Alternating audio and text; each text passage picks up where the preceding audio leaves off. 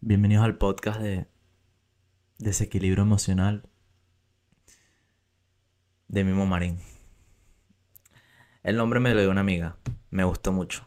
Em, para mí es como cuando tus emociones están por todos lados y pierden el equilibrio, las emociones. Entonces, más o menos así.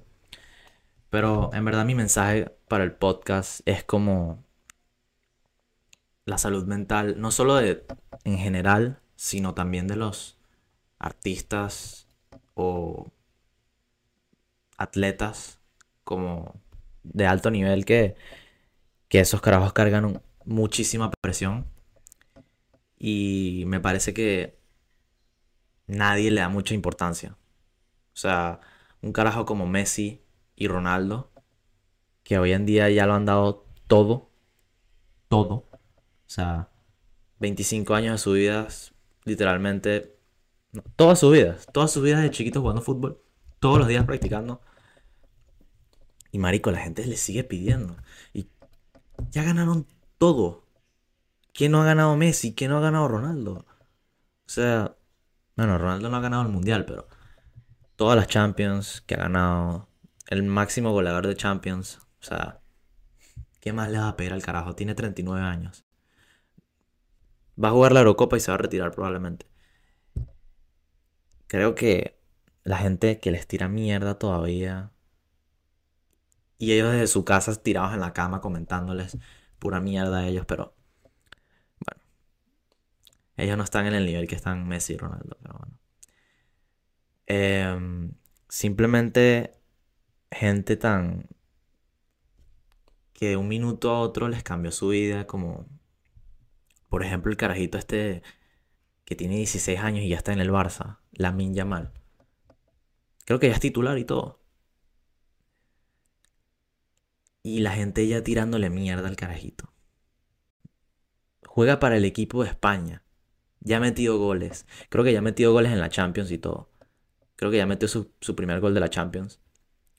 Y es el más joven en la historia. O sea, es que le meten presión porque dicen, no, este va a ser el próximo Messi, va a ser el próximo Messi. Marico, tiene 16 años. Tiene 16 años. Es menor que yo. Y está jugando en el Barcelona. Todavía va al colegio. Y la gente, la misma gente que le tira mierda a Lamine Yamal, están en su casa tirados sin hacer un coño. Entonces, no me jodas. Y creo que, ¿cómo se debe sentir ese chamo cuando ve toda la mierda, todo el hate que le tiran? ¿Cómo se debe sentir? O sea, es un carajito. No ha vivido lo suficiente. O sea, yo también soy un carajito. Pero él que tiene ese nivel de fama ahorita y que le cambió su vida tan rápido a una edad tan, ya que tan joven está, o sea, debe sentir un montón de presión. O sea, es demasiado importante la salud mental de, de todo el mundo en general, pero un chamo así como él que le cambió la vida tan rápido, es muy importante la salud mental de ese chamo porque creo que la gente no le da suficiente importancia. Entonces, creo que... Y coño, dejen al carajito en paz. Dejen... Si tú estás sentado en tu cama, marico, viendo televisión, haciendo un coño de la madre, y le estás tirando mierda a un atleta que está jugando en el Barça, o un carajo que está jugando en la liga, o un músico tan arrecho como, por ejemplo, Bad Bunny, Drake, todos esos carajos que han llegado a ese nivel en la música y les estás tirando mierda. Porque no sacan música, porque no sacan suficiente música, porque no sacan canciones todos los meses. O sea, por Dios, weón. O sea, ¿qué tan perdedor tienes que ser para hacer esa vaina? Y tú no sabes lo mucho que le afecta a una persona que les digas esas cosas. O sea, como la mierda que le tiran a todos esos artistas, a los deportistas, a todos ellos. Reciben demasiada mierda. Reciben demasiado hate. Y la gente no les preocupa la salud mental de ellos. Creo que es súper importante que le pregunten a sus papás, a sus amigos, a sus hermanos, cómo están, si están bien, porque es importante la salud mental, es demasiado importante. Y no le dan suficiente importancia. No le dan suficiente importancia y se lo toman a chiste. Como cuando Ronaldo perdió el mundial y el carajo se puso a llorar. La gente se burla de él, pero marico, ese carajo debió haber estado destruido, o sea, su último mundial. Es triste. Es triste, pero se lo toman a chiste. Entonces, creo que siempre es importante la salud mental, las amistades, todo eso que no le dan suficiente importancia. Marico, ¿y si un día de verdad te sientes como la mierda, te sientes mal, tienes que cambiar algo en tu vida? Si algo no te está haciendo feliz, tienes que cambiarlo. Puede ser que no estés estudiando la carrera que te guste, no estés trabajando en un lugar que te guste, el colegio que estás yendo no te gusta, o los amigos con los que sales no te caen. Tienes que cambiar algo. Porque si te quedas así, poco a poco, poquito a poquito, te va a ir destruyendo y destruyendo y destruyendo. Y cada vez vas a empezar a sentir, verga, me siento inseguro. Verga, tengo marcas en la cara. Verga, me veo mal, mi pelo se ve horrible. Cada cosa que no cambies, poco a poco te va a ir destruyendo. Pero si, marico, un hábito mal que cambies, que si, por ejemplo, te levantas tarde y te empiezas a levantar temprano, esa cosa pequeña te va a hacer mucho más feliz. O sea, por ejemplo, es una estupidez, pero que te pares más temprano te va a hacer mucho más feliz, te vas a sentir más productivo.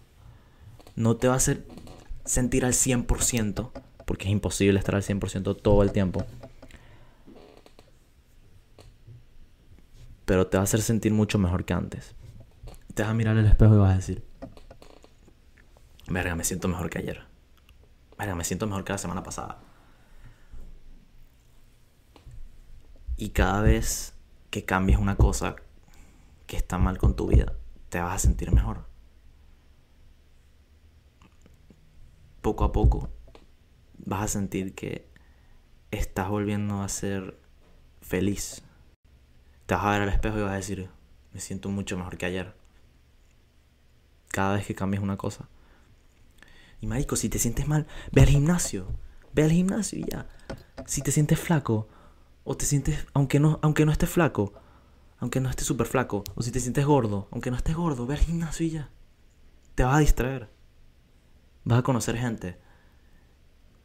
Y eso te va a distraer y te vas a sentir mucho más productivo cuando llegas a tu casa y vas a decir, verga, le eché bolas hoy. Y te vas a ver al espejo y vas a decir, verga, me siento mejor. Y hazlo todos los días. Todos los días ir al gimnasio y te vas a sentir 1000 veces mejor. Cuando te vas al espejo vas a decir, verga, me siento mejor, estoy mejorando.